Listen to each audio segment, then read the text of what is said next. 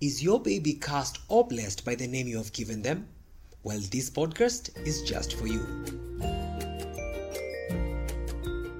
Welcome to BabyloveNetwork.com. Naming your child is always dependent on a particular cultural context. Even if it's urban and random, that is still a cultural context. Well, here's Janet Kanini, a mother of two and a media icon, who went by a cultural context that she learned from her community. A name has power.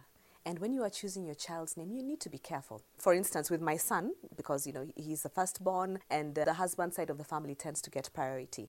So we were going to go with my father-in-law's name basically. But my husband was gracious enough to allow us to also call him my late father's name, because my father passed away 2 weeks after our wedding and we really wanted him to be around. So we would have loved for him to just be here. So he accepted that we call him my father and his father.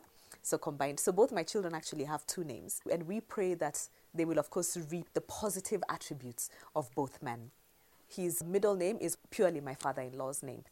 When it comes to my daughter, we decided to just go with what we love. Because when you utter your child's name, you want to say it in love. You want everybody else to do the same thing. It's something beautiful. It's something to be treasured. And it's something which they own. It's the first thing that they know it truly is theirs. Indeed, a name is among the first gifts you give to your child.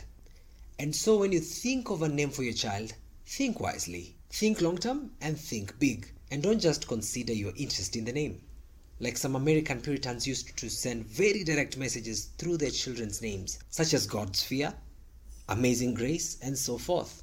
It's best to consider your child's suitability to the name. Well, share more experience of cultures with parents just as you right here on BabyloveNetwork.com. It's not just a heartbeat. It's your baby's heartbeat. BabyloveNetwork.com.